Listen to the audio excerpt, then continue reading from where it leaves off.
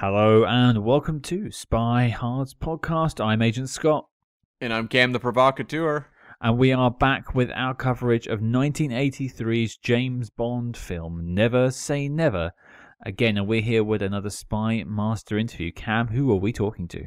Yes, we are talking to Barbara Carrera, who appeared... Oh, yeah. Yeah, who appeared in Never Say Never Again as Fatima Blush. Probably the most memorable character in the movie, I would have to say. Yeah, I mean, we spoke about it in our review this week, to be fair, but, just in terms of the podcast, looking at it, I think there's going to be a few watershed moments in our time, and for me, this is one of them.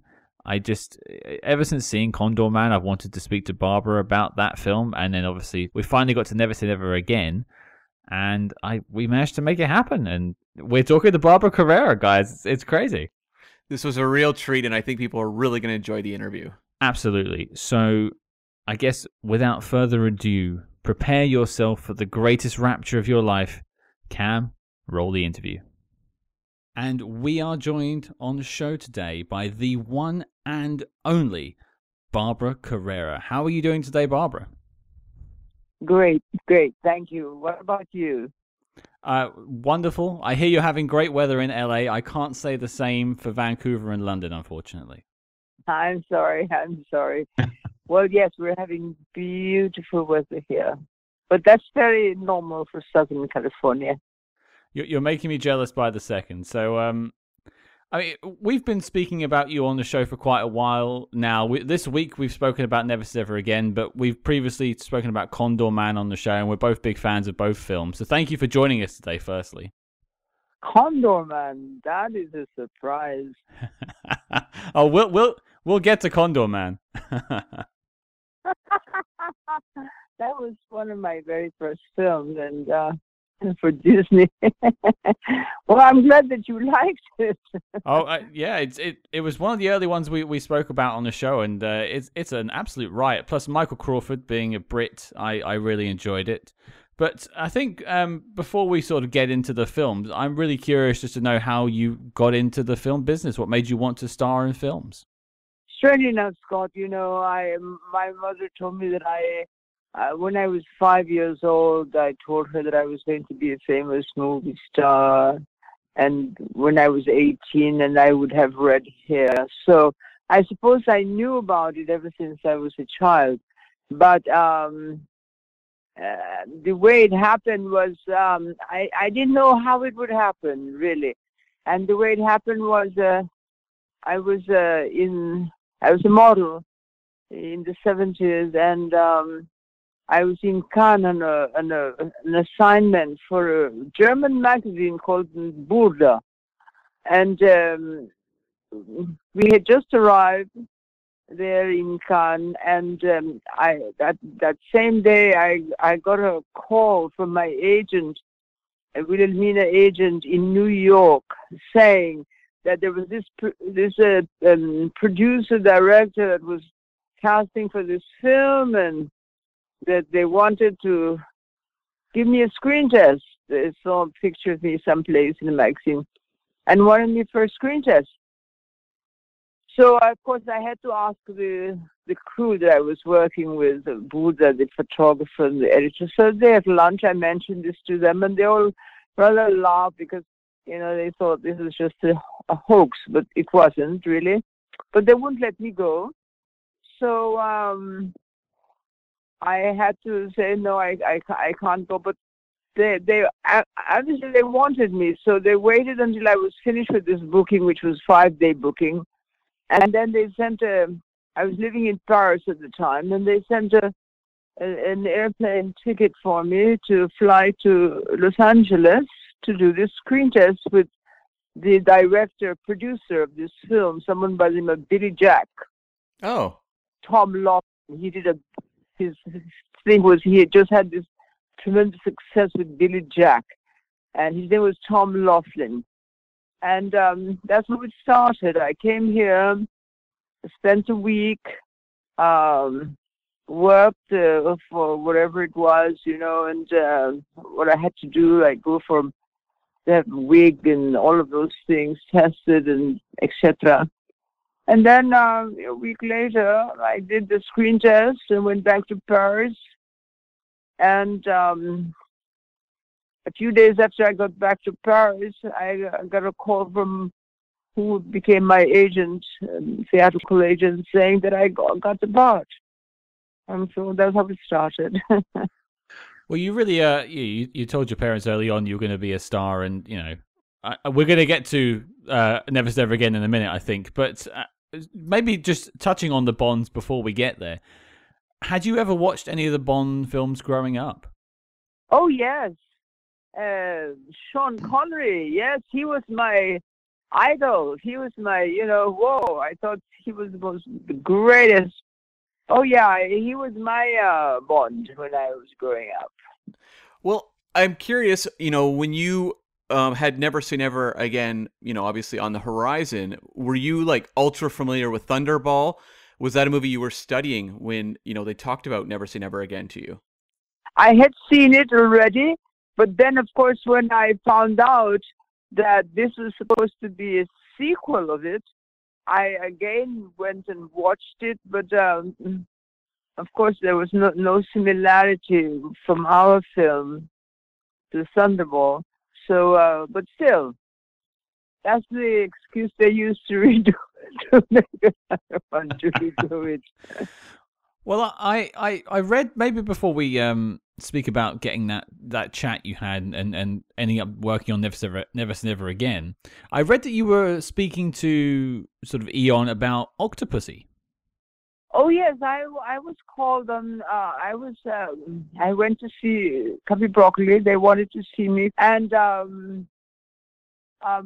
was told that they were very interested, but we did not come to the point of signing any contracts. So as I understand, yes, they had me in mind to do Octopussy, but when I found out, the way I found out about Never Say Never was from Irving Kershner, the director, and he told me that Sean Connery, my idol, was coming back to do this Bond film after he had been away for 12 years and had vowed that he would never do another Bond film again.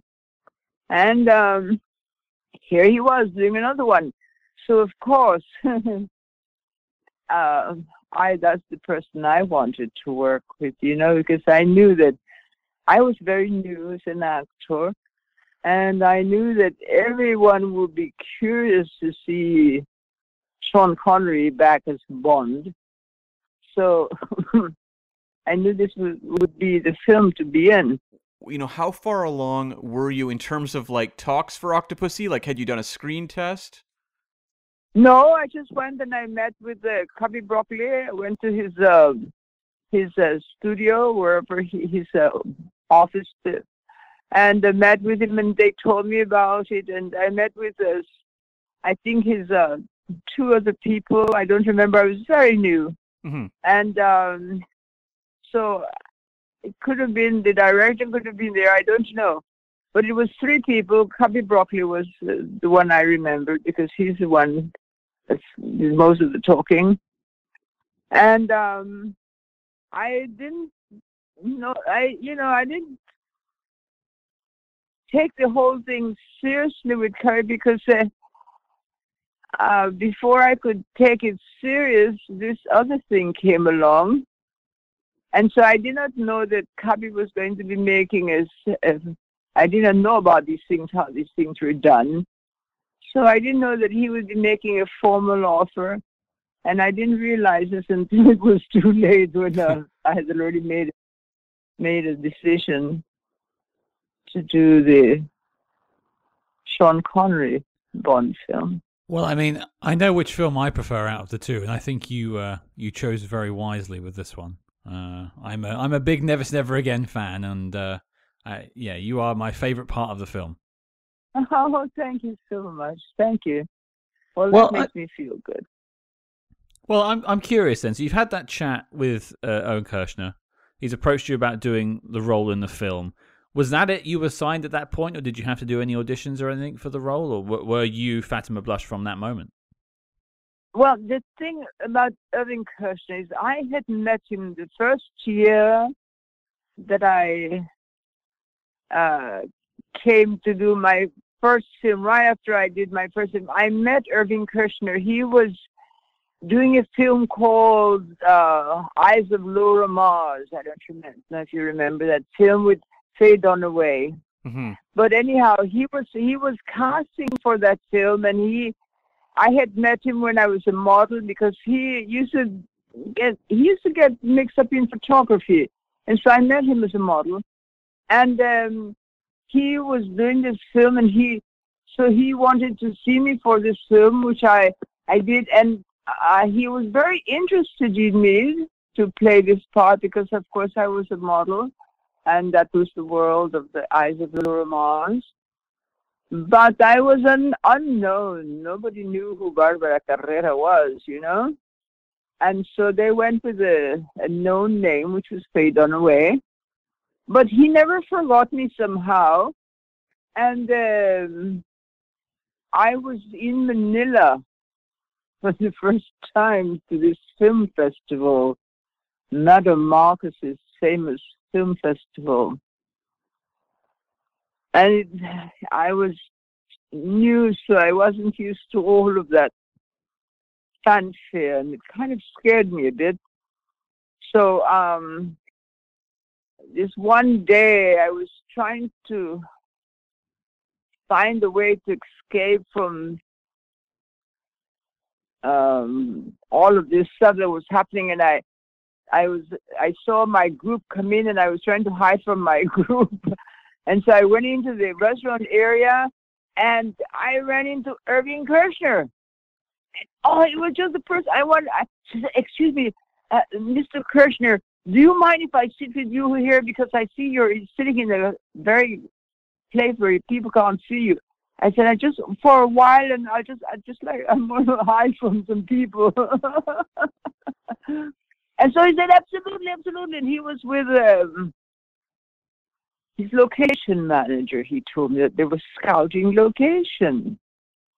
He said that he was there. They were scouting location. He said he's doing a Bond film, and that they were scouting location.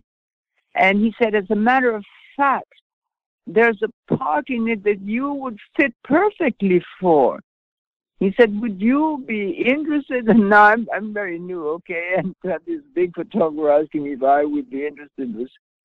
He said, would you be interested in being in this Bond film with Sean Connery coming back? Oh, Sean Connery. That was a shock for me. And of course I said yes. He said, well, when are you getting back to Los Angeles? He said, when you get back, I would like for you to come down to the studio and arrange a meeting with Sean, because he's there right now, because I think he's being part of the production of this film. He said he's there right now, and he said I'd like for you to come to the office and meet him. And he said, of course, it will be on his decision, you know, his approval. So I did that. And when I went back, my agent took over and made an appointment for me to go and meet Mr. Connery and Kershner. And Sean was he was sitting there waiting for me, and he got up, he took one look at me, and he said, hello, how are you? And he was running off to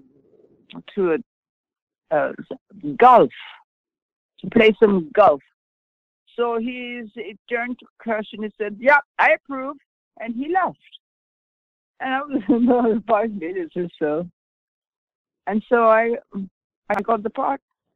And I know the character changed a little bit before, obviously, it reached, you know, when you're giving the performance on set. What was the character like when they were describing her to you initially? The character didn't change a little bit. The character changed completely. Yeah. The character that Kersh told me, because he told me who this character was. She's going to be the villainess, and he said she was one of Ian Fleming's favorite characters that he wrote. He said a lot of the stuff he wrote to her went to the first person who played Ursula Andress, walking out of the water and all of that. But he said it's a wonderful part. He said, and I think you're perfect for it. He said, you're physically perfect for it. And so, I was all very excited about this, and I wanted to. They were starting a month early in the south of France to do second unit things and whatnot. And so I decided I wanted to get there. And a month early, I wanted to meet with the costume designer because I had very definite ideas by then who Fatima was. So it was, it was an exciting venture for me. And I remember there was not a script written yet, but Kirsch told me, he said, we have the best writer, Semple writing the script. He said, then we will, as soon as we get the first draft, we'll send, we'll send it out to you people. However, I was on the airplane because I wanted to get to the location, like I said, to speak with the designer. And so I was on this airplane on my way to London. And I'm sitting there, and I looked up a few, and I saw somebody reading the script, and I happened to see the cover, and it said, "Never say never again." And I said, "Oh my God!" So I went up. It was just across the ways, and I said to the person, I said, "Excuse me, but is this And he said, "Yes." And he said, "I'm in special effects." He said, "And so I just got the script." He said, I said, "Do you mind when you're finishing it? Do you mind if I take a look at it after you're finished?" And he said, "No, not at all." And of course, it was a 10, 11-hour flight. So anyhow, I read the script, and nothing, as Kirsch had told me about this character, was written in it. Nothing at all. She was not at all like this character he told me about. In fact, she was the most horrible, shocking idea. I would never have wanted to play that character for those reasons, not in a Bond film.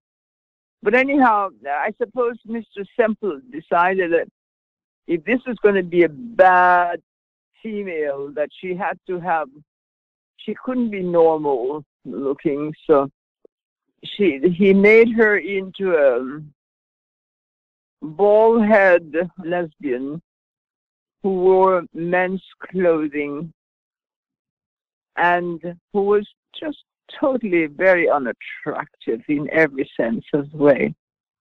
So I was devastated when I read it. I was totally devastated. I couldn't wait to land in London, And I took they give you these flowers, roses on your tray when they bring you your food. And I took the rose that was on my tray and had my driver, who met me at the airport, take me directly, because they told me that Kirsch was at the studio.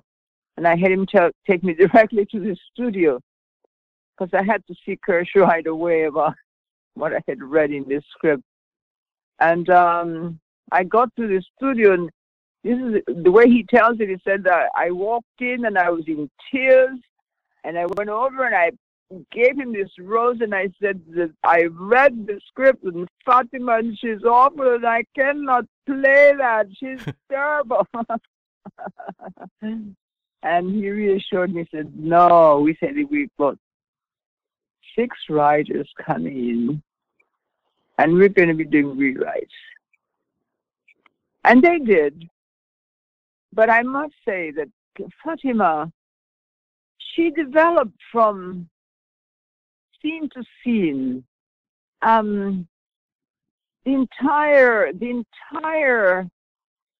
cast that I was working with, the crew that I was working with, They were all, and this including the director, the cinematographer, the assistant director, even, they were all contributed to the making of Fatima. They all became excited about her.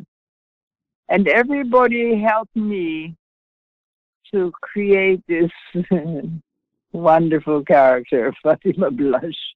Iconic character, I would say. You mentioned about going to see Sean Connery and getting that nod of approval. I can only imagine the sort of your heart being in your mouth during that moment, having to see your idol give the sort of thumbs up for your performances in the film. Like I can't imagine what that would have felt like for you in that moment, having to get the thumbs up from Sean Connery. Oh, I suppose it was incredible. I was so happy. I think I must have flown out of there. I must have just floated out. I don't even remember driving home. I was very excited about the whole idea. You also mentioned about flying down to sort of figure out who Fatima Blush was. And you mentioned sort of the wardrobe a little bit there. And that I was going to bring this up later, but the wardrobe for your character is phenomenal. Like, it's one of the standout parts of the Fatima Blush character is the outfits that she's wearing. And you had like the furs and some of the outfits done by Fendi. That was great as well. But did you have any input on the wardrobe yourself? I hope so. Yes, Charles Node was our costume designer. Wonderful. He was incredible. We worked so well together because I would give him this idea. I would tell him, I want everything about her to be lethal. I want to, from her shoes to her hat to her nails, everything about her, I want it to be lethal, that I can use as a weapon if needed. And he took that, and the rest he did. He found the material, the metallic material. It was very new in the early 80s. It was very new. And he got this metallic material and made all of Fatima's costume out of this shiny metallic material. And then I told him I would like a lot of the hats. And so that he made a kind of a pillbox, had on that hat, every little ornament on that hat were a weapon. They're a weapon there. It could be used to stick in the eye and gouge the eye out, and then her heels, stiletto, pointed, as a weapon. Her nails was another weapon. Everything about her was lethal. And that's what I wanted, and that's what Charles Node was able to accomplish. And we kept the colors very basic, black, white, touches of red. Black, white, touches of red. So that's also, Anyhow, he did a great job. And it certainly made the character, because when I got into costume after makeup and everything, that was it for me. Once the makeup was on and then the costume, I was in character. And I'm curious, so often you hear people talk about, like, when a movie is being made and, like, the script is in flux, it can cause a lot of issues. Whereas in this case, it feels like because the script was being put together as, you're going through this process, it allowed you a lot more creativity in creating a character. Did it feel like that was the case? That is exactly the case. Exactly the case. Irving Kershner was an amazing director to work with because he was very enthusiastic. So one could come to him and give him an idea, and he would take it, and he would just, take it to advance it to a high level. And the scene of Fatima when she was giving the permission to go and kill his secretary, Bond's secretary, in the casino there, where they were doing the tango. After Bond and Kim Domino, they did the tango there in the Casino de Paris in Monte Carlo. My next scene was upstairs with Klaus Maria Brandauer, and he tells me that you can go. I want you to go and dispose of Bond's secretary, and she was very happy about that idea. Now I suggest to Sean, to Kurt, I said, I think Fatima should do a tango too. She should. She's got the name Fatima. She should do a tango. And he said, yeah, let's see. And so Dougie Slocum, a brilliant cinematographer, he says to Dougie, he said, where do you think we can, put this tango in? And they came up with the stairs. And they said, well, can you just pretend to do a tango going down the stairs? And I said, yeah, sure. And that's where that scene came in. So that scene was completely, it wasn't near the script, you see. That was just one of the many scenes. Another thing is the one day when they all got to know Fatima, the second AD had said, well, Fatima should have a pet. Don't you think Fatima should have a pet? And we all agree, yes, but what? So they came up. So we'll have some cobras. Snakes. Well, you see, it was already 3 months in shooting, so I was completely in Fatima's skin. But there was still a part of me that feared snakes, especially the venomous kind, like a rattlesnake or, one of those. The ones that the head blows up. What are they called? Rattlesnake? Cobra's the one with the head, yeah. Cobra, yeah. Yeah, well, so the next day I go to do this scene, and there's a big cage, and there's a cobra. There are cobras. All these cobras. You want me to? Oh, no. What about another snake that's not so, And so they came up with the idea of a boa.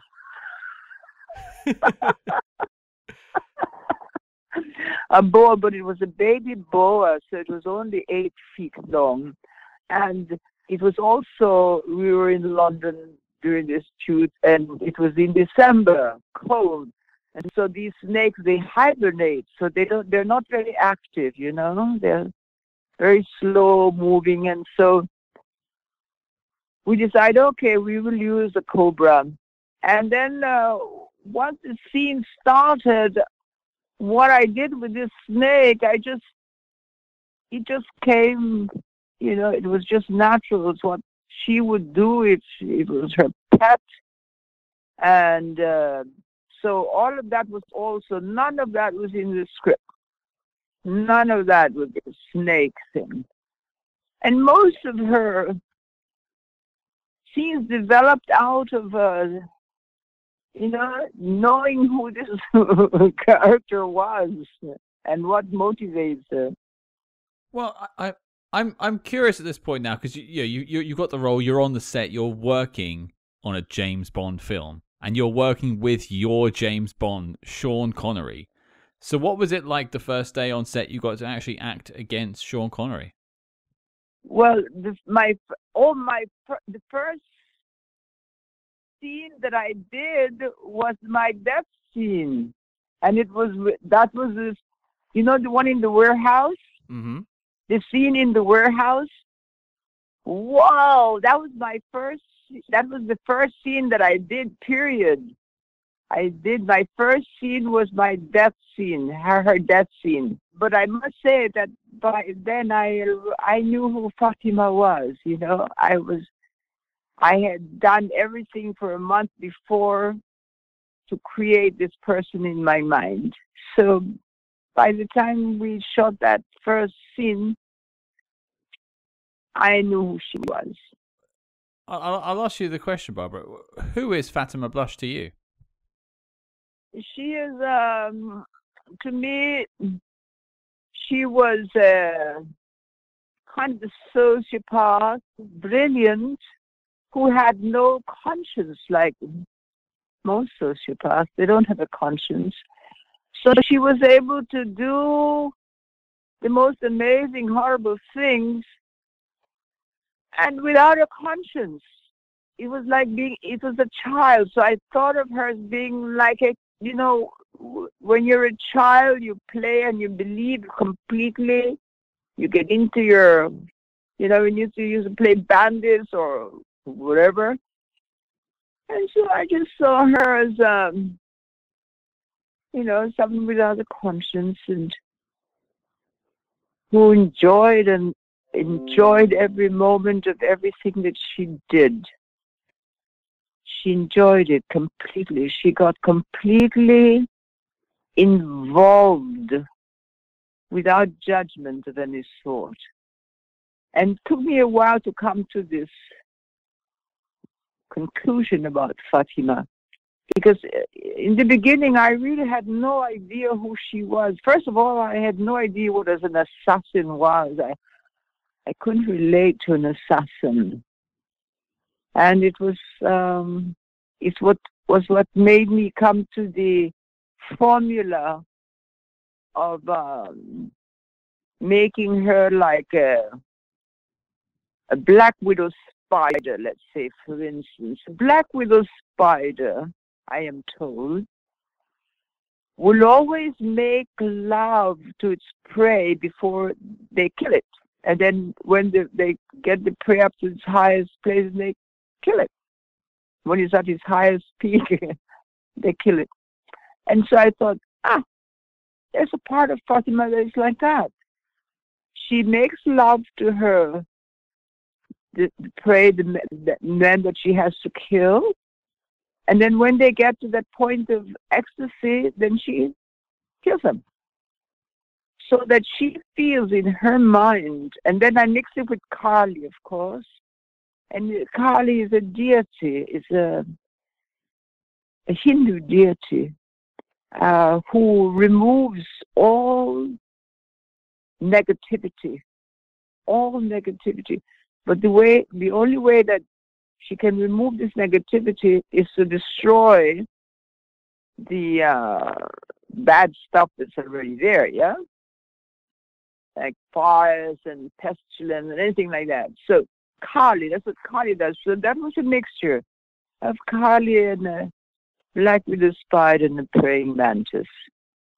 So when he gave me the order, Klaus Maria Brandauer, when he gave me the order to go and kill, she gets very happy about this, excited about it, because, in my mind, because she is going to remove their boring, horrible life and is going to give them a brand new, wonderful life. The only way she can do that, though, of course, is to remove the life that they have right now. So that was what was going through my mind, and that's what gave me that energy. I mean, energy is a good word for it. You had a ton of energy on that film. You are the pulse of Never Say Never Again, absolutely. Now, I interrupted you earlier when you were telling us a story about Sean Connery killing you in your first scene. What was that like with him on set on the first day and him shooting you? Did you talk much, or was it mostly separate shots? Were you on set together? Well, yes, we were. But in that moment, I was seeing everybody through Fatima's eyes. And I would tell my hairdresser, I would make them into a character that Fatima would be using, and I would tell them all to call me Fatima, so that when that first scene started and when they said action, when I looked at Sean, I did not see Sean, I saw James Bond. And that was my motivation. for that scene. That was my motivation. I couldn't see my idol, Sean Connery. I saw Bond. and of course, he was right there as well. So we were very present in that scene. That scene was charged with energy. There was a lot of energy in that room that was almost palpable, really. So much so that that scene was supposed to be broken up in half, and the first cut was supposed to be when he throws the newspaper at her. When he throws the newspaper, she throws the newspaper at him. Oh yeah, he throws the newspaper. He signed that she's the number one. Remember that scene? Mm-hmm. She's the number one lover he's ever had. That was a scene that should have been cut and then continued. However, it was so amazing what was happening. It was so real. It was so that everybody got into that scene. So when he threw me this paper and I went down very fast to pick it up, that was not rehearsed. It was not at all rehearsed. But the camera operator, who he was using a shoulder camera, he told me, he said, my camera is like it had a life of its own. It just went right with you, Barbara. It didn't stop, Fatima. It just went right with you. And that scene just kept going through until it was finished. And even after it was finished, the director, everybody was so into it that he forgot to say cut. So the AD had to say cut, say cut, and said cut. And everybody was like, "Wow, nobody spoke." It was something really amazing that happened in that first scene. It was truly amazing, and that is my memory of that first scene.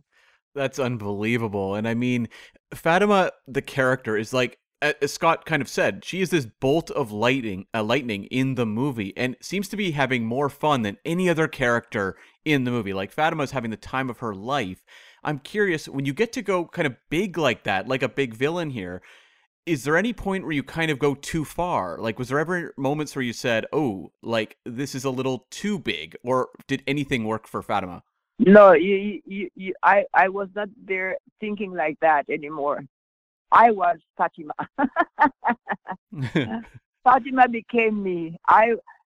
So I was not judging her. Oh, is this? No, I was just doing what I felt Fatima would do and enjoying it thoroughly because of the reason I told you. Because I felt that I was doing great things for these people I was killing. Right. I was giving them a beautiful new life. That's what I, as the actor, believed in my mind, so that I could give Fatima that feeling of being able to do what she's told to do and not make her a bad woman for doing it. It was like a child. Speaking of, bad things, you have an amazing scene when you are dressed up as the nurse beating up Gavin O'Hurley's character. I was wondering if you could talk about shooting that sequence, because it's amazing. Yeah, that is actually, that's just it, the thing with every one of those scenes, we were so into it that it became, she took over. Her energy took over, and it just made these things. It just made it work, and without malice. That's the amazing thing about it, She was so bad, but without malice. She was bad. She was the kind of bad person who could get away with anything, and you don't. That was extraordinary. The thing is, I found out that everybody loved this character. I found out that not only children, adults, but nuns. My guru, my teacher, told me, I saw your film and I couldn't wait to see what you were going to do bad next. It's amazing because they did not they did not feel. You see, a lot of time audience, they feel things that you feel, and if you feel it, if the actor feel it, the audience will feel it.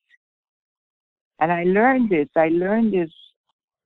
anyhow, because if you do it from the heart, the audience always feels it, They don't know why, but they feel it. They think it's because of whatever. Well, speaking of making an impact and the audience feeling it, I think one of the things I wanted to discuss with you, Barbara, was just the stunts in the film, because you're actually involved in quite a few sequences. I actually went and saw this film in the cinema the other day here in London. We played it in the cinema here, so it was great to see you on the big screen. And there was a stunt, you driving the car, which we mentioned earlier. Also, you're on the sort of the water skis, and also the motorbike sequence. So my question was more towards sort of what stunts did you get involved with on the set? Because it's quite a dangerous thing to do some of these stunts, especially the motorbike sequence as well. Like, what bits do you recall? Okay, I'll start with the first one, which is the very first thing that I did, which was with second unit.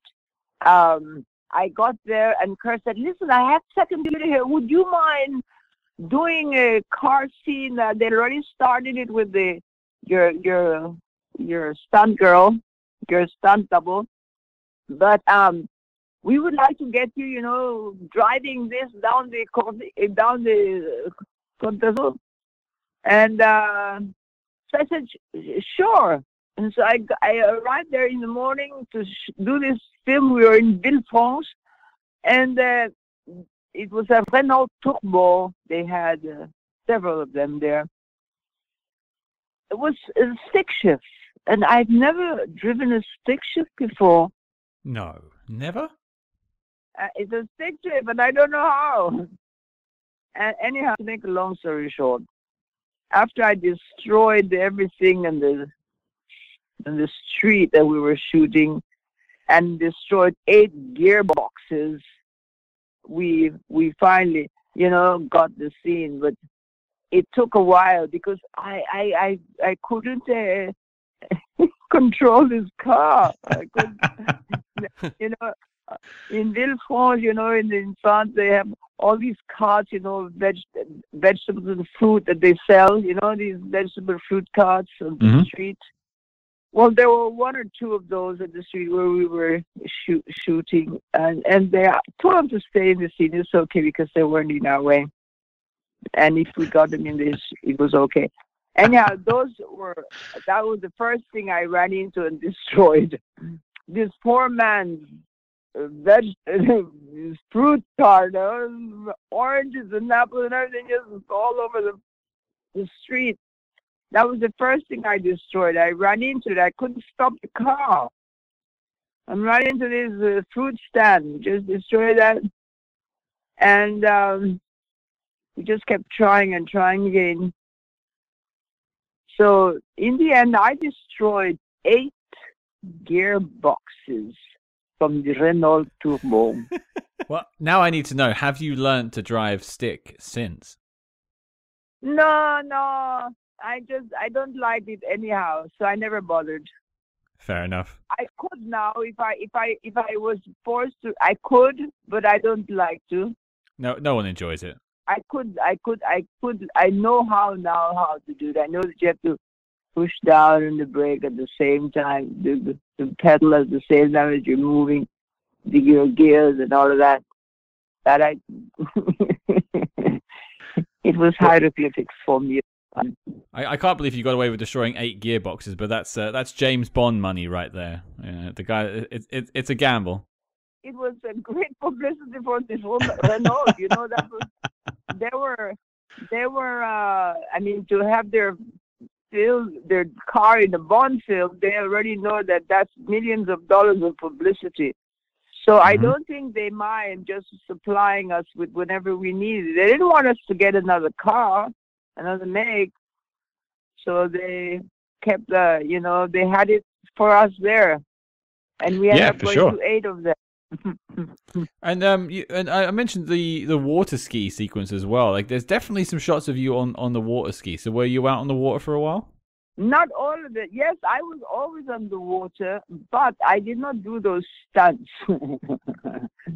The stunts that you saw, the beautiful stunt, like coming up on the ramp and all of that, that was all kind of special effects organized. It was all planned, edited, and for this stunt of going and doing the beautiful kind of ballet movement on the water, with the one ski. Well, that part, because they shot it from the distance, was one of the number one performers of water ballet performers, that they did these on skis. In Florida, they have them a lot. They perform water ballets, and it's beautiful to see them perform. Well, they got very good, one of their top people to be my double on that. And what about the underwater sequences? How much of that did you actually have to do? Well, everything that you saw me yes, I had to do it all, of course. The underwater. That was, to begin with, that was a huge obstacle because neither Sean nor I were too familiar with underwater diving. And when we were shooting in the south of France, they were trying since then to get get us to, let them show us to have the professional show us how to go underwater diving with scuba diving. Is that what it's called, scuba diving? Yep. And Sean wasn't too hot about doing it, and so neither was I, So we kept making excuses, and after a month or so, we had to change location and go to the Bahamas, where it was that we were going to make this scene. And we got there, and we still hadn't learned how to use the equipment or anything. We still hadn't been under not even 10 feet of water. So finally, the day or two before we were supposed to shoot this scene in the Bahamas, they realized what the problem was. So the man who was the chief, rather, of this underwater group of incredible divers, they were the ones who did the Poseidon Adventure and all those incredible underwater things. It was this crew, and he came and he said, "Okay, now let's start on the shore." He said, "I'm going to be right with you." He said, "I'm going to show you how to put your equipment on, how to breathe through it, and he ran me through all of the logistics. And he said, "Okay, now he said, put it on, and we're just going to start here in the shallow, and we'll just go, we'll both go, just stay on." And and so we go under, and it's in the shallow area, and he's coaxing me out, a little further. And then all of a sudden he starts to show me these beautiful fish, all beautiful design and all these beautiful underwater things. And I became so involved in what he was showing me that I didn't realize we were already under 50 feet. That we were under 50 feet. And I was enjoying it so much. So I was able to overcome my fear. So by the time we did the thing, I was ready. I was in fact very excited about doing the underwater scenes. What I didn't know is that we'd have a real shock. It was a real 18-foot shark. Not stressful at all. But they reassured me. What they did was, they had it at the bottom of 50 feet of the ocean. They had it at the tide with just a bit of enough rope to a stake and just enough for it to go around in circle, to stay alive, to go around in circle. The thing is, I discovered, I was told, that sharks, their fins, in order to breathe, they have to go very fast, like lightning. You know how fast they are? Oh, yeah. Because if they don't go fast, they become very weak, and eventually, if they can't go fast, eventually they will die. But they become very weak. So what they did with this particular shark, they had it on the water, I think for about 2 days or so, circling around. And so by the time we worked with it, it was very docile. It was very, very weak. And I remember going over and touching its skin, and it was like needles. It was like touching needles. It was the roughest, literally needles. No wonder when they rub against you, they just take your skin off because it's all needles. But we got through that. Sean had a little bit of a problem, but he got through it too. We got through it. Well, speaking of Sean, I'd be remiss if I didn't sort of dig into you getting to work with your James Bond. Now, we spoke a little bit about that first scene you did. But just, what are some of your memories of just spending time with Sean Connery on the set? Any particular fun things that happened? Well, we were on the set, when you're working on the set, you are so into your character, you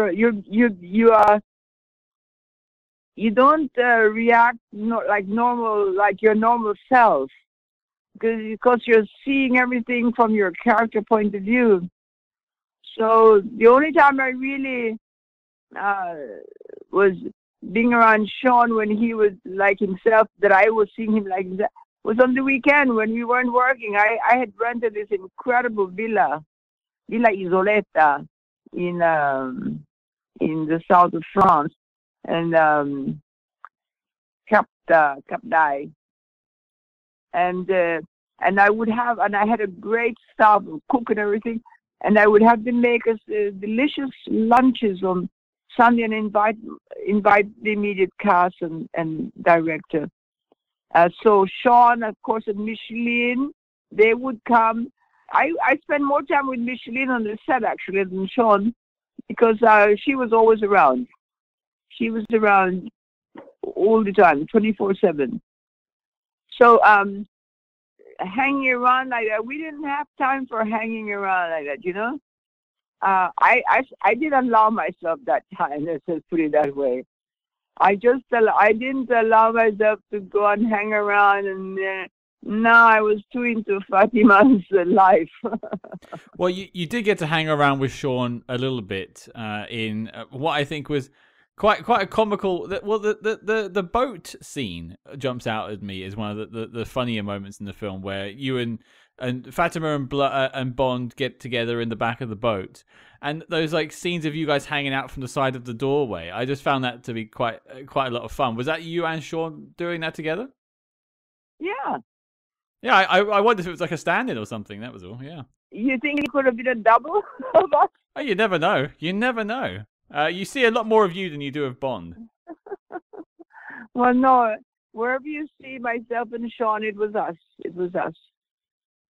The only time is that time I told you about the double, the stunt double. But other than that, we all had stunt doubles, of course, but it was only for the very quick distance scenes, I just had a question about Max von Sydow, who obviously was Blofeld, and you do share a scene with him, but I was curious if there was anything that was maybe deleted, or if you had any experiences just working with him on set. He was wonderful to work with. But everybody I worked with was wonderful to work with because they were completely their character.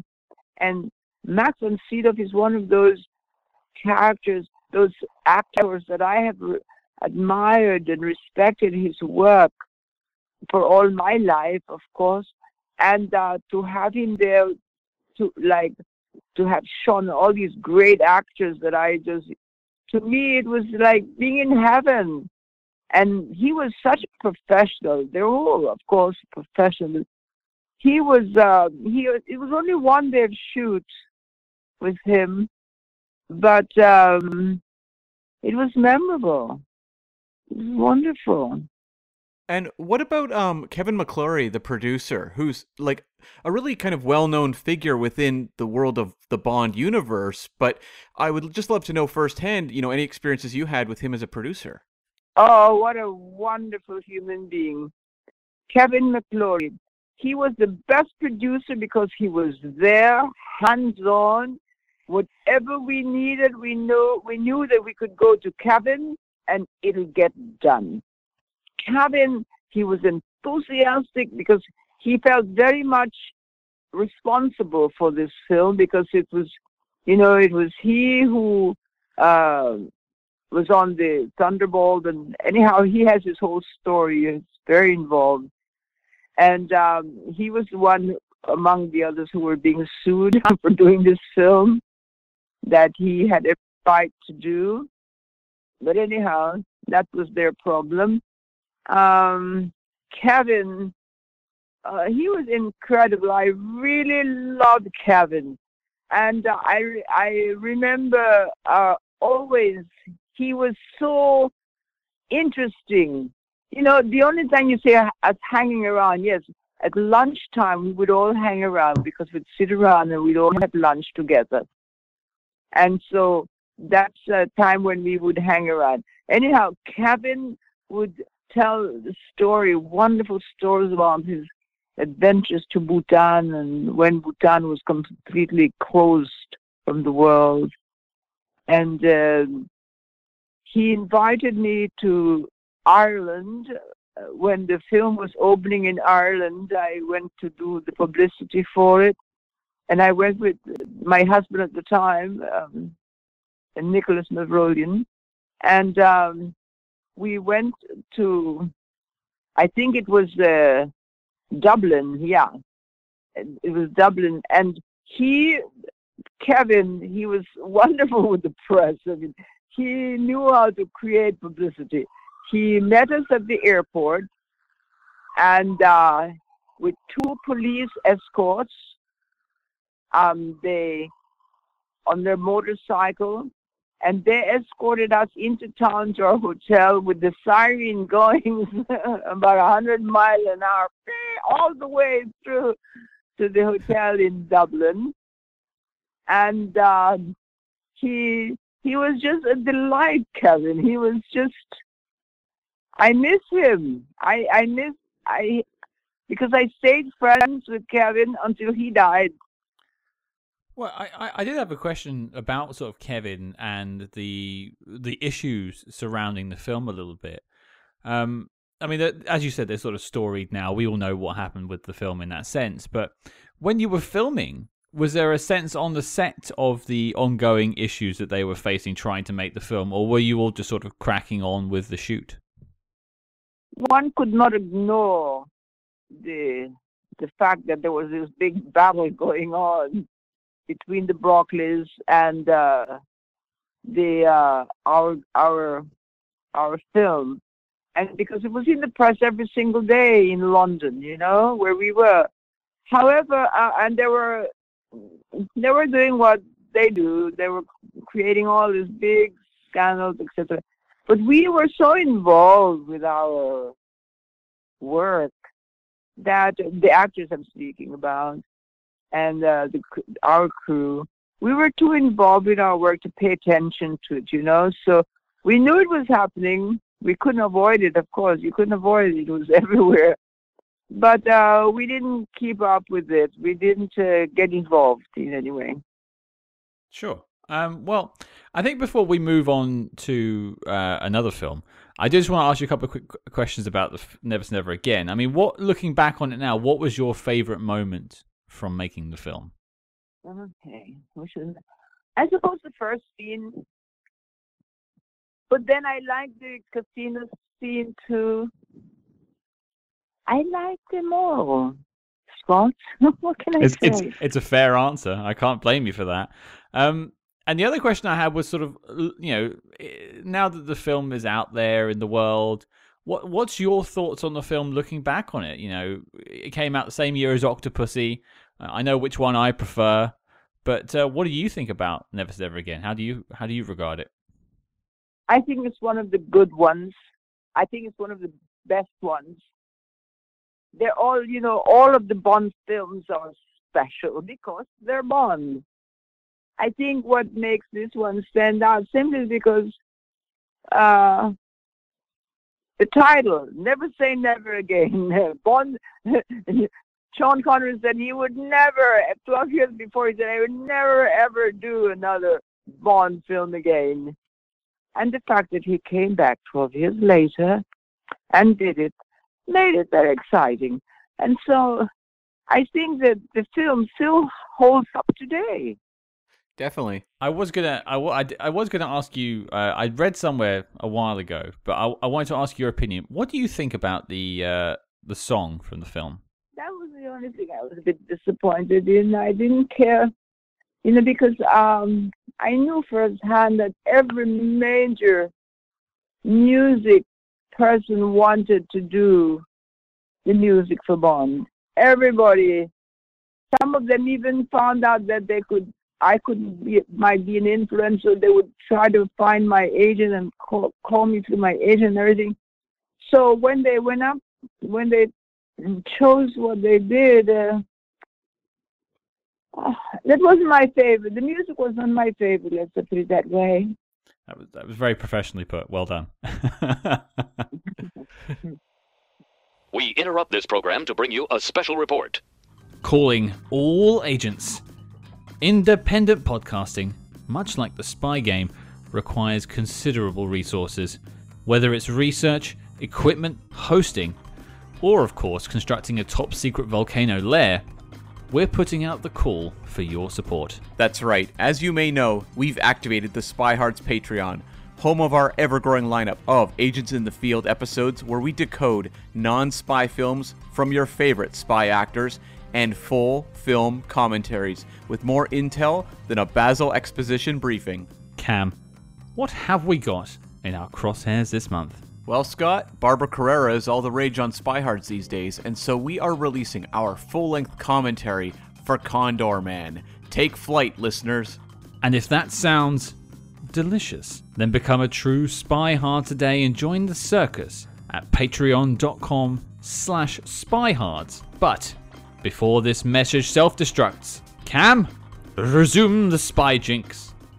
Well, I wanted to jump over to another movie and just ask a few questions just about the movie Condor Man, which we did cover on the podcast, and has like a real cult fandom built up around it. A lot of people are huge fans of Condor Man. I was just curious, how did your involvement happen with that film? First of all, I was very, very new. Yeah. I was in business maybe 2-3 years. It is that much. And so I was eager to just work, to get on film, because as a new actor, that's what you need. You need to get on film. So this project came up from Disney. They were doing it at Fox. Yeah, Fox was doing it. And I think it was Fox. So anyhow, I was still living in Paris, and I had not decided to become really seriously an actor, seriously, So I was still living in Paris, and so I flew down here to meet with Charles Jarrett and over at Fox Studio. And I read with Christopher Walken. We were both. I think he was more new. He was new. No, he was been in the business a little longer than I had. You know the actor Christopher Walken? Of course, yeah. Yeah. So he and I read for Condor Man. No, I'm sorry. I'm getting it mixed up with another film. Sorry. Oh, no worries.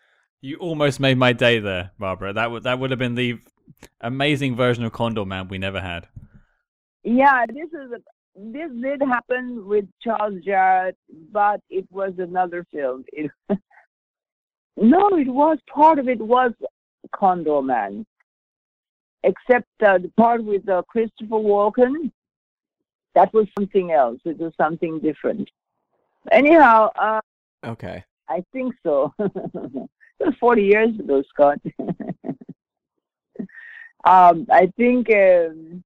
Anyhow, I went up to see Charles Jarrett over at Fox. I think he was there, and about Condor Man. And then I went and had to go over to Disney and had a screen test also. And then I went back to Paris, and they called me and said that I got this film with Disney called Condor Man, and I have to play this Russian called Natalia Rambova.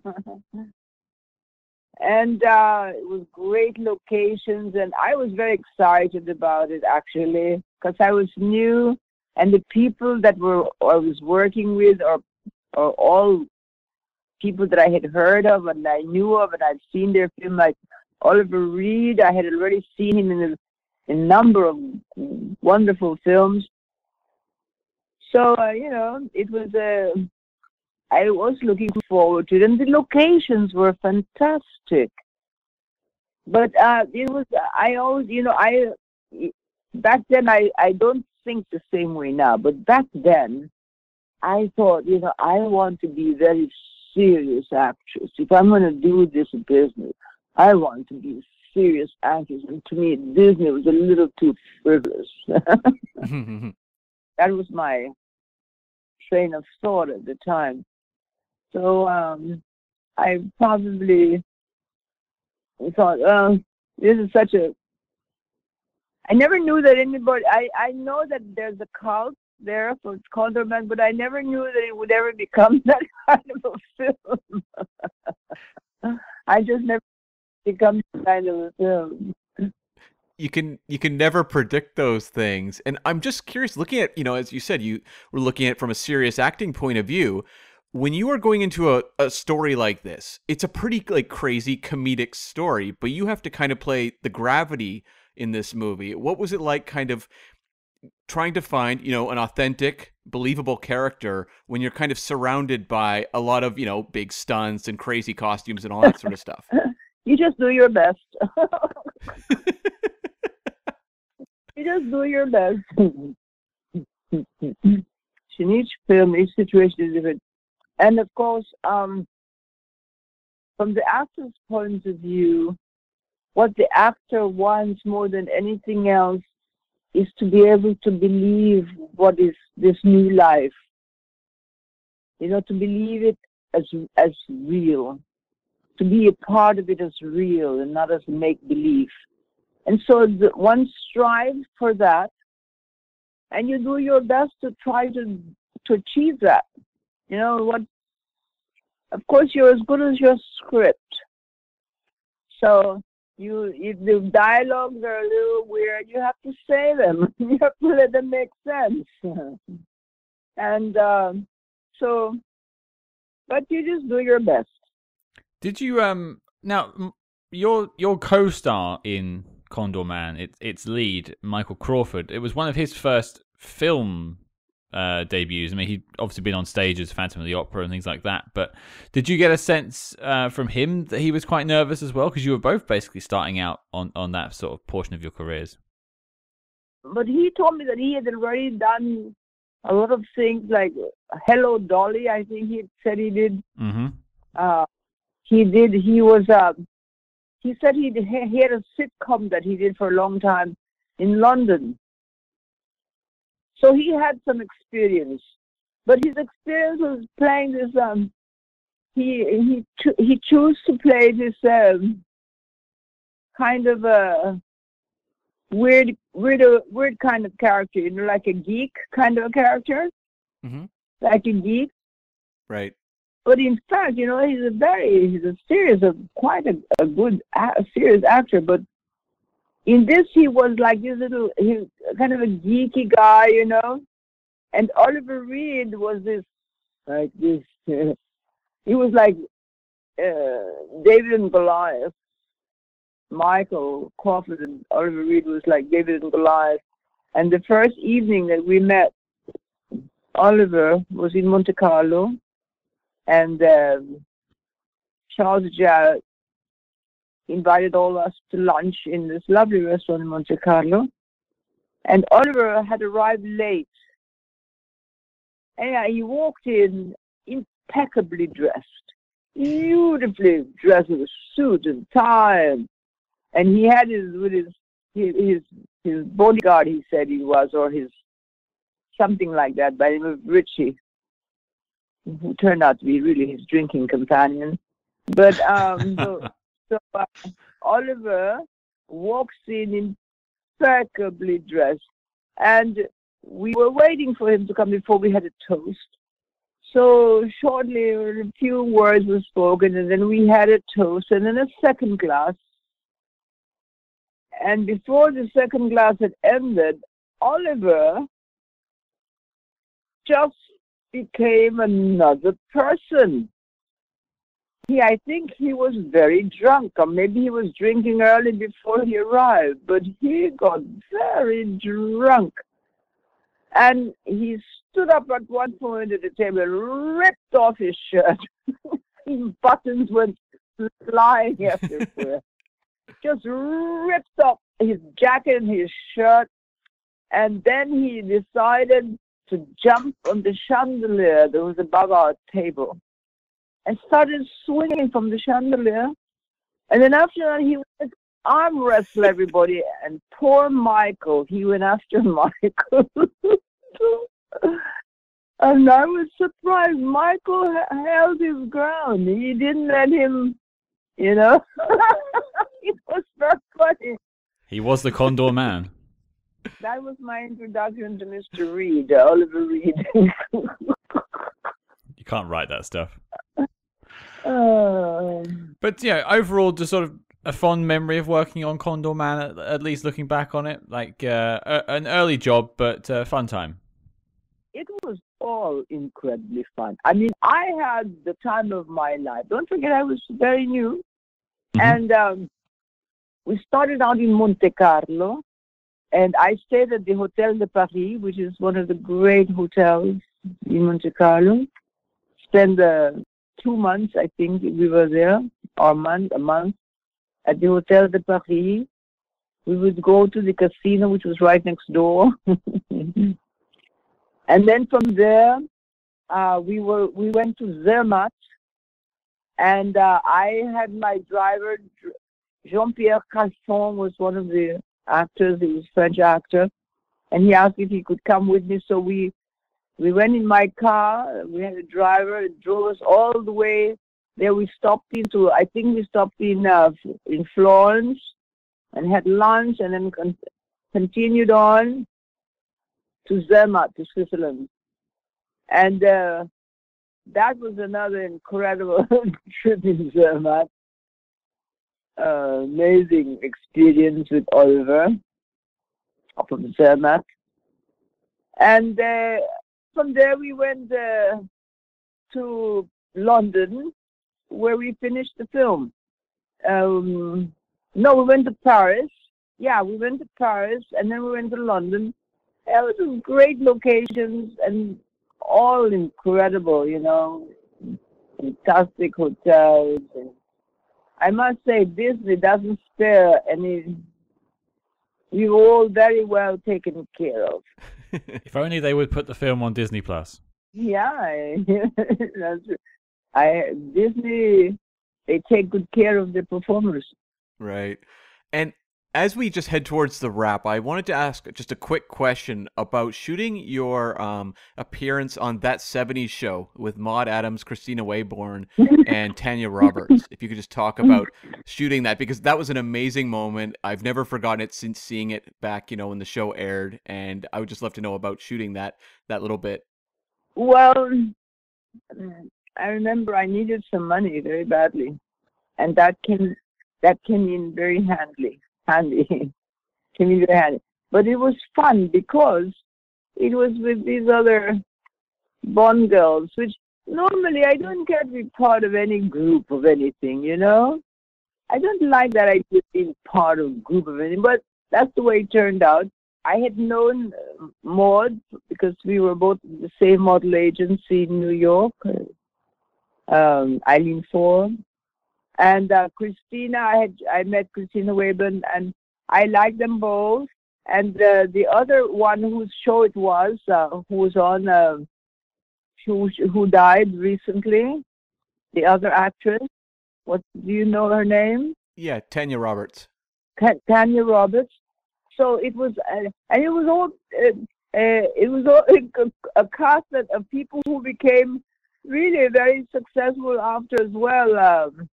Kusher and his wife now, they were part of that show. Anyhow, it runs like mad. I get always residuals from it. Oh, really? Interesting. Yeah, here in the United States, it's always on that 70 show. I'm always getting residuals from it. It's the beauty of those syndication dollars, yeah. But it was kind of weird. Well, I mean, you've done some comedy because obviously, Condor Man is obviously comedic, and Fatima Blush is a character who brings a lot of comedy just to the scenario she's in. Was it very natural doing comedy on That 70s Show? If it's on the pages, it's possible. The scene has to be funny, otherwise you're not funny. It all depends on how it's written. Right. I think anyone who tries to be funny are not funny at all. I've noticed great comedians, and they take advantage of the situation that they're in, and if the situation is funny, they are very funny. But I have discovered that one is as funny as the material. Well, I think before we wrap up, Barbara, because I know you got a busy day ahead of you, I just wanted to ask a couple of quick fire questions that we ask all of our guests. Now, we are a spy movie podcast, so the first question I need to ask you is, what is your favorite spy movie? My favorite spy movie? Peter Sellers.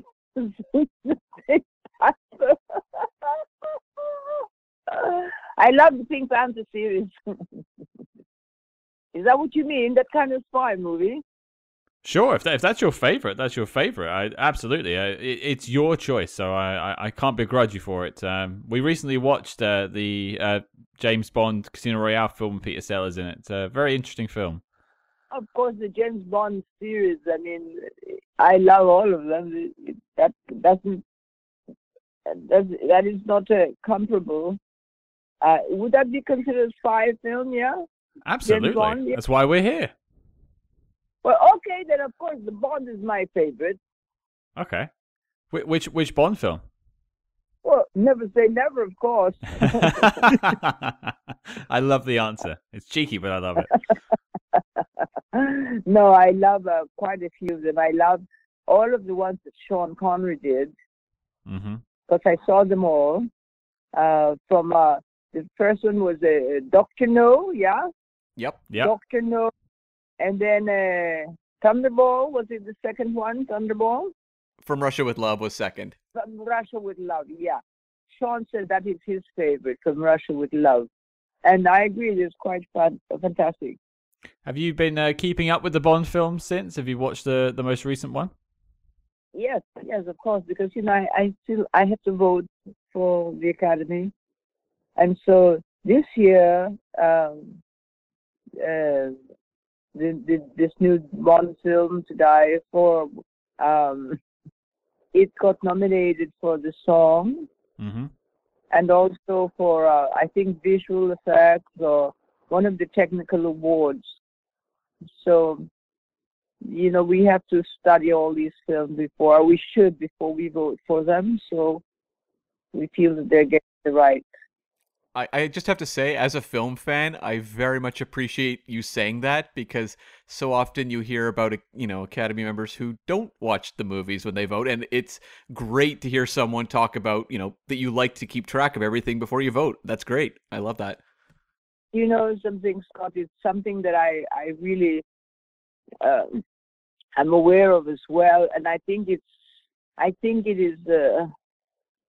is so wrong. I think that if you're going to vote, then you've got to make it as a member. It is a responsibility that you should make it go to the right recipients. After all, the Oscar, we represent excellence. That's what we represent. I know lately there's been a lot of things that has thrown the dignity and thrown the Academy into an ugly light, but our objective is to award excellence. And one can't do that if one just goes and read the hype on a film and decide, okay, that they think it's great, so I'm going to vote from the hype. I think one should take the time to look at it all very seriously in all the categories, so that when you do vote, you know that you're giving it to the person that you believe, or to the film that you believe is worthy of it. And that can't be done unless it is studied, unless it is watched closely.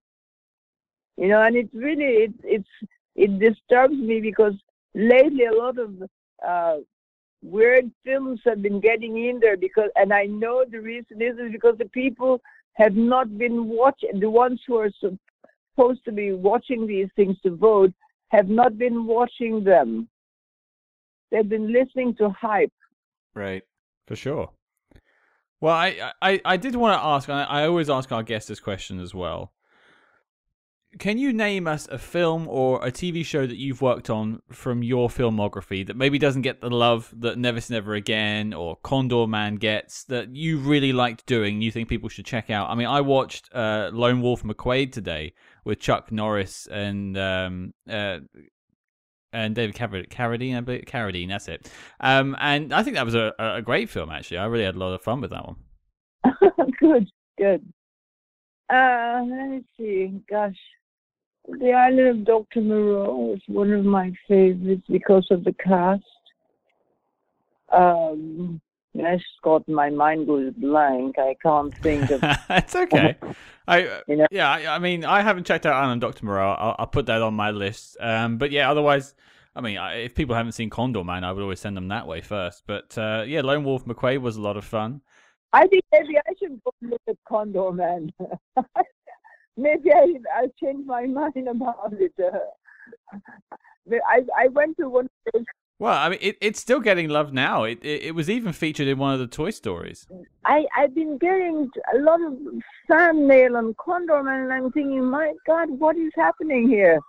Condorman is Renaissance, and I had no idea that people were into Condorman. It was not one of my favorite films. I had loved doing it, but I didn't think it. I thought it was kind of, stuff. It's good to see that the film is still taking flight even now.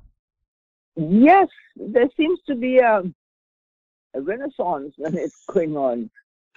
That Condorman, as well as Island of Dr. Moreau, also is getting a lot of I've been getting a lot of attention from them. I can tell by the fan mail, and that I get, what people are looking at. Well, I wouldn't be surprised, because frankly, if you just look at your performances in Condorman, Never Again, terrific stuff. So if you're in it, it's probably something to see. Barbara, I just want to thank you, really, from the bottom of my heart for, taking the time to speak to us today from between 2 continents, 3 countries. We've put this call together. You don't do many interviews anymore, and we're so thankful you took the time to speak to us. Well, I'm glad I was able to, I'm glad I was able to. You got me at the right time. I normally don't do this, Scott. I stopped doing it for quite a few years ago. But I'm glad that you got me at the right time. I'm glad too, if that was what it was. Yeah, I'm very thankful that I did. So, well, I mean, Barbara, before we let you go, again, I want to thank you for your time. What is it? Are you working on anything at the moment? I know you've got BarbaraCarreraArt.com, where you're doing some artwork on there, but is there anything else you're working on as well? Just my art. I decided to retire a few years ago. I decided to retire. I went into a bit of a little bit of illness there, and it made me, I don't know, I just decided to change my perspective on everything, and I decided to retire. It was a great run, a wonderful run, and I'd like to retire when I'm still at the top. So I've been dedicating my time mostly to painting. Been painting a lot. Well, I'm glad you're finding fulfillment with that, and you can check out Barbara's artwork at BarbaraCarreraArt.com. We'll put a link to that in the show notes of the interview. But again, Barbara, I just want to thank you, and I have to say, I am definitely going to put you in my memoirs as number 1. Yeah, this was a great honor. Thank you so much for spending the time with us today. Thank you very much, God. You have a beautiful rest of. Well, is it early morning for you now, huh? No, this is the middle of the night. So yeah, you are my last person to talk to before I go to bed. So thank you for that, Barbara. All right, and you, Cam, you're just about 3 hours. Are you difference? 2 hours difference? I'm the same time as you are, actually. All right. So, all right, you're the lucky one. That's right. I got a whole night ahead of me. That's right. Scott is going to have to put toothpicks in his eyes to keep them open. It's not a problem. When I get to speak to people like you, Barbara, I will stay up. It's not a problem at all. So thank you for, and I mean, we'll cut the recording in a second, but just thank you for honestly for taking the time, because I've been a massive fan of Condor Man for a long time. And just to speak to you has been sort of a goal I've wanted to do, and I don't really get to go to conventions or anything like that. So again, just thank you. Well, it's my pleasure. It's my pleasure. God bless you both. Have a beautiful rest of this year. Thank you so much. Bye-bye. Au revoir, Cam. Take care. Well, there you go, folks. That was our chat with the one and only Barbara Carrera, and wow. Tick that one off my dream list right there. I can't believe that happened. Yeah, this was really amazing. And when you watch the film, Fatima Blush is such a explosive character. As I said in the interview, this live wire of electricity that was that a pun? Just brings yes, sure. So every scene she's in just comes to life. And I was really interested to hear her talk about how, because the script of this movie, I mean, it's famously, they had a lot of writers trying to put this thing together to get it essentially shot, about how that sort of, lack of solid screenplay initially up front allowed a lot more creativity on her end, as well as her collaborators, to create a truly memorable character. This didn't feel like Fiona Volpe 2.0. It felt like an entirely new creation. And I think when you look at Never Say Never Again, people often look at it as kind of the Thunderball remake, but that character is entirely original. Yeah, and we said it to Barbara, and we said it in our review with Phil Noble Jr. She is the beating soul of this film, and it's a damn shame when she leaves the film. Going back to your exploding pun just then, and hearing about the creation of the character, how it was actually a lot more flexible than I thought it was, because my experience and the behind-the-scenes knowledge that I knew of this film was that it was like they could barely do anything. They were so restricted by litigation and all this sort of stuff. But hearing that it was more of a collaborative process, and a lot of Fatima Blush was discovered on the day in acting, in the process of acting, actually just goes to show the sort of caliber of actor that Barbara Carrera is, because she was able to flourish in what could have been quite a predicament for a different actor. And also just how committed she was to the character. I think a lot of people, maybe who aren't necessarily Bond fans, look at Bond movies and go, well, it's just the actor showing up and having fun and then walking off the set. Whereas, she was inhabiting Fatima and said, she stayed in character pretty much the entirety of the shoot. And so it shows you that there was a real, attempt to understand the psychology of this character, to make them feel like someone that the audience could buy. And I think that effort, like, you can feel it on screen. You can feel that this is an actor who recognizes they have a delicious opportunity here to create a character and really just, goes nuts with it. And, let's not forget that she is a fan of the Bond films. She wanted to work with Connery because Connery was her Bond growing up. So she saw Thunderball. Yeah. She knew who Fiona Volpe was. You see people doing like these remakes on TV now, or reboots or whatever, and they're like playing a character someone else has played before, and they're like, oh no, I didn't really watch the original show, or I watched a couple of episodes, because they don't want to do like a impersonation. But but she had seen the character that Fatima Blush evolved from, and again, that could be quite intimidating for an actor to step into those shoes. I mean, luckily, it's kind of a different character in some ways, but in some other ways, it's basically the same thing. But she manages to put a stamp on it that creates this difference between Fatima Blush and Fiona Volpe. It feels like that extra step closer to like a Xenia Onatopp than really the Fiona Volpe character was. Yes, it was kind of the seductress, the evil female villain in Thunderball, but this feels closer to that kind of like almost like a rabid man-eater style of villain you would get, just a handful of years later, I guess just over a decade later, in GoldenEye. Yeah, it's a shame we didn't get a chance to ask her about that sort of GoldenEye connection, because she said she's watched all the James Bond films, even up to No Time to Die. So, and I've said online many times before, I have no doubt that Xenia Onatopp has taken some notes from Fatima Blush. It feels like it. It really does. And one thing I thought was interesting was, she was up for the lead role in Octopussy. And you can argue, like, well, that role would have been, like, have more screen time. And you obviously get the movie named after your character. But, like, honestly, I think it's going to be always way more fun to play the villain than, like, the Octopussy role. I think what she got to do with Fatima Blush, obviously she had a lot of creativity there. And just scene for scene, she is just like a live wire in all these moments, whereas you don't get that as much if you're the lead of Octopussy. I really think she made the smart choice in terms of an actress wanting to do something really dynamic and fun.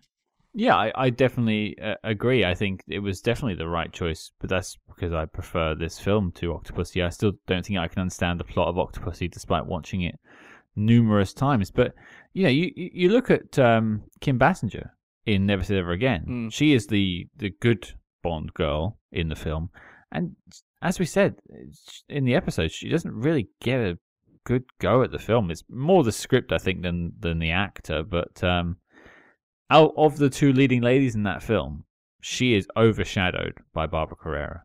Yeah, and by all accounts I've heard, like, Kim Basinger did not have a good time making that film, and I believe doesn't talk about it to this day. So that's unfortunate, whereas it feels like Barbara Carrera had a great experience making it. Really enjoyed working with people like, Kevin McClory, Irvin Kershner, all her collaborators, and to this day has nothing but positive stories and fun stories about that experience. Yes, and it's quite refreshing to hear a positive story about Kevin McClory. That rhymed. But people always sort of like slag him off online, and I'm not going to get into the who did what of it all, but she felt very safe with him as a producer. And I know there's many McClory jokes you can make, but ultimately he's taking care of his actors, and that's a good thing. Yeah, and you get a sense like he was a very generous producer, which isn't always the case with producers. And, Kevin McClory is someone who there's not a big handful of people we can talk to on this podcast about him. Obviously the people who worked on Thunderball are pretty much all gone. We weren't able to do a Spy Master interview for that film. And so like Never Say Never Again was really our best shot at that. And I think just her insights were really valuable. Yes, and of course we can't forget that he's clearly passionate about the Bond films. He's wanted to do. I know people will say it's like an FU to the Broccolis and stuff by doing this film, and kind of one of the reasons why Sean Connery came back as well. But there's a passion for this character. Otherwise, you wouldn't go through all these years of trying to make these films. Yeah, and I mean, he was, looking to try to do a third version of this story, which obviously didn't happen, but you can go online and read accounts of what that film Warhead could have been. Just an interesting kind of what-if project. Had there been that one? What if they got Timothy Dalton to make it? What could that be? We'll never really know. But yeah, he was a fascinating figure within Bond canon. But speaking of fascinating figures, Scott, we also got to hear a little more about Condor Man. The film that keeps on giving when it comes to Spy Hards. It's one of my favorites from the early days of the show. And just to speak to someone from Condor Man is absolutely astounding, really. But, I know she was a slip of the tongue, but there was a moment where she implied that Christopher Walken was going to be the Condor Man, and that made my day. That would have been the greatest movie of all time. I mean, Condor Man's pretty close already, but that would have put it over the top. I don't have a good Christopher Walken impression, but I should go find a line from the film and get someone to read it out in Christopher Walken style. That would be incredible. And she seemed definitely amused that we were asking about Condor Man. And, she said she was aware there's a cult out there, a cult audience for Condor Man.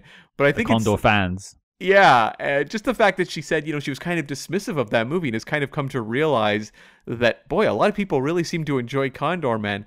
I think a big part of it is just, if you were my age, and I'm 41, and you saw this movie on TV back in the day or rented it, this was like the only real source for superhero films out there, other than the Richard Donner Supermans. You didn't even have Batman yet.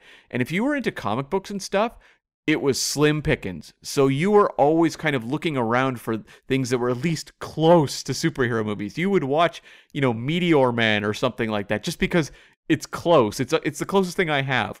So I think for a lot of people, Condor Man became this must-watch film because it was giving superhero fans the content they didn't realize they would be drowning in decades later.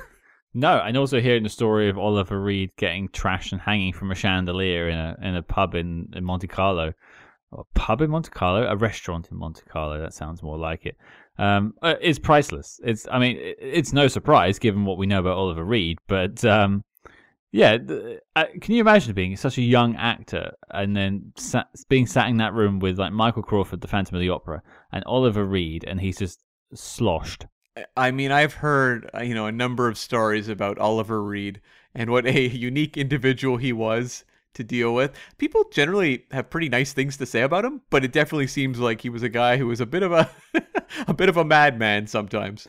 Yeah, I just would love to have seen that in person, but I'll live vicariously through Barbara Carrera's memories. But it is a testament to some of these cult films and how like cinema connects with people. Like I know people dismiss the two non-canonical Bond films, but they're so interesting when you discuss them. And Barbara is still passionate about the film that she made in 1983.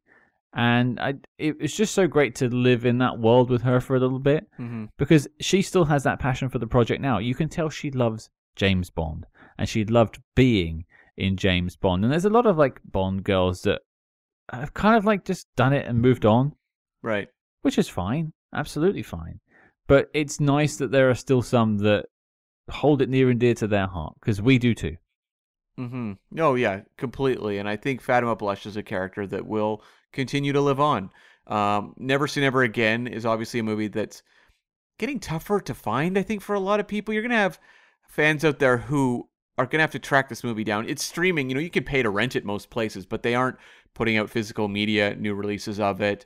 They're not putting it up on many streaming networks, at least at the time we're recording this. So I do hope at some point it just becomes really readily available. Like it's just on, I guess Fox owned, or no, I don't even know where the rights are right now, but I hope at some point it just winds up on a streamable version so that Bond fans in the future will be able to kind of continue to make it relevant and, have the character of Fatima Blush continue to be an icon. Absolutely. And as I said in sort of the beginning half of this, like a watershed moment, I'm just so happy that we got the chance to do this. And I thank Barbara off air when we finished recording, and I thank her again. I also want to send thanks to friend of the show, Scott Ray, from Signing Convention Experiences, who we know through Star Trek Las Vegas, who works with Barbara Carrera and helped us get this set up. So thank you, Scott. But I think before we wrap up, the question I have for you, Cam, is what are we doing next week? Yes, we are tackling a quite new movie. We are going to take on Simon Kinberg's The 355 from this year, starring Jessica Chastain, Penelope Cruz, Bing Bing Fan, and Diane Kruger. This is one that we did not do a declassified episode on, so here's a belated one, but a full episode. Yeah, it would be the quickest turnaround from cinematic release to full podcast episode we've ever done. We didn't get a chance over Christmas to do a declassified review. We were just busy with the holidays, unfortunately. So I haven't actually seen this film yet, so I'm quite excited to finally sit down and gather my thoughts on it. I think you've caught it already, is that right, Cam? I haven't seen it. No, it was kind of like The Kingsman, where they both came out during that holiday period, and I was just too busy to see either one of them. I've caught up with Kingsman, but I haven't seen The 355, so I'm looking forward to remedying that. Well, there you go, folks. Your mission, should you choose to accept it, is to check out The 355 and join us next week. Do not forget to follow us discreetly on social media at SpyHards, that's SPYHARDS, on Facebook, Twitter, and Instagram. Do not forget to follow us discreetly on social media at SpyHards, that's SPYHARDS, on Facebook, Twitter, and Instagram. But, you're right. In fact, I'm going to put you in my memoirs as number one.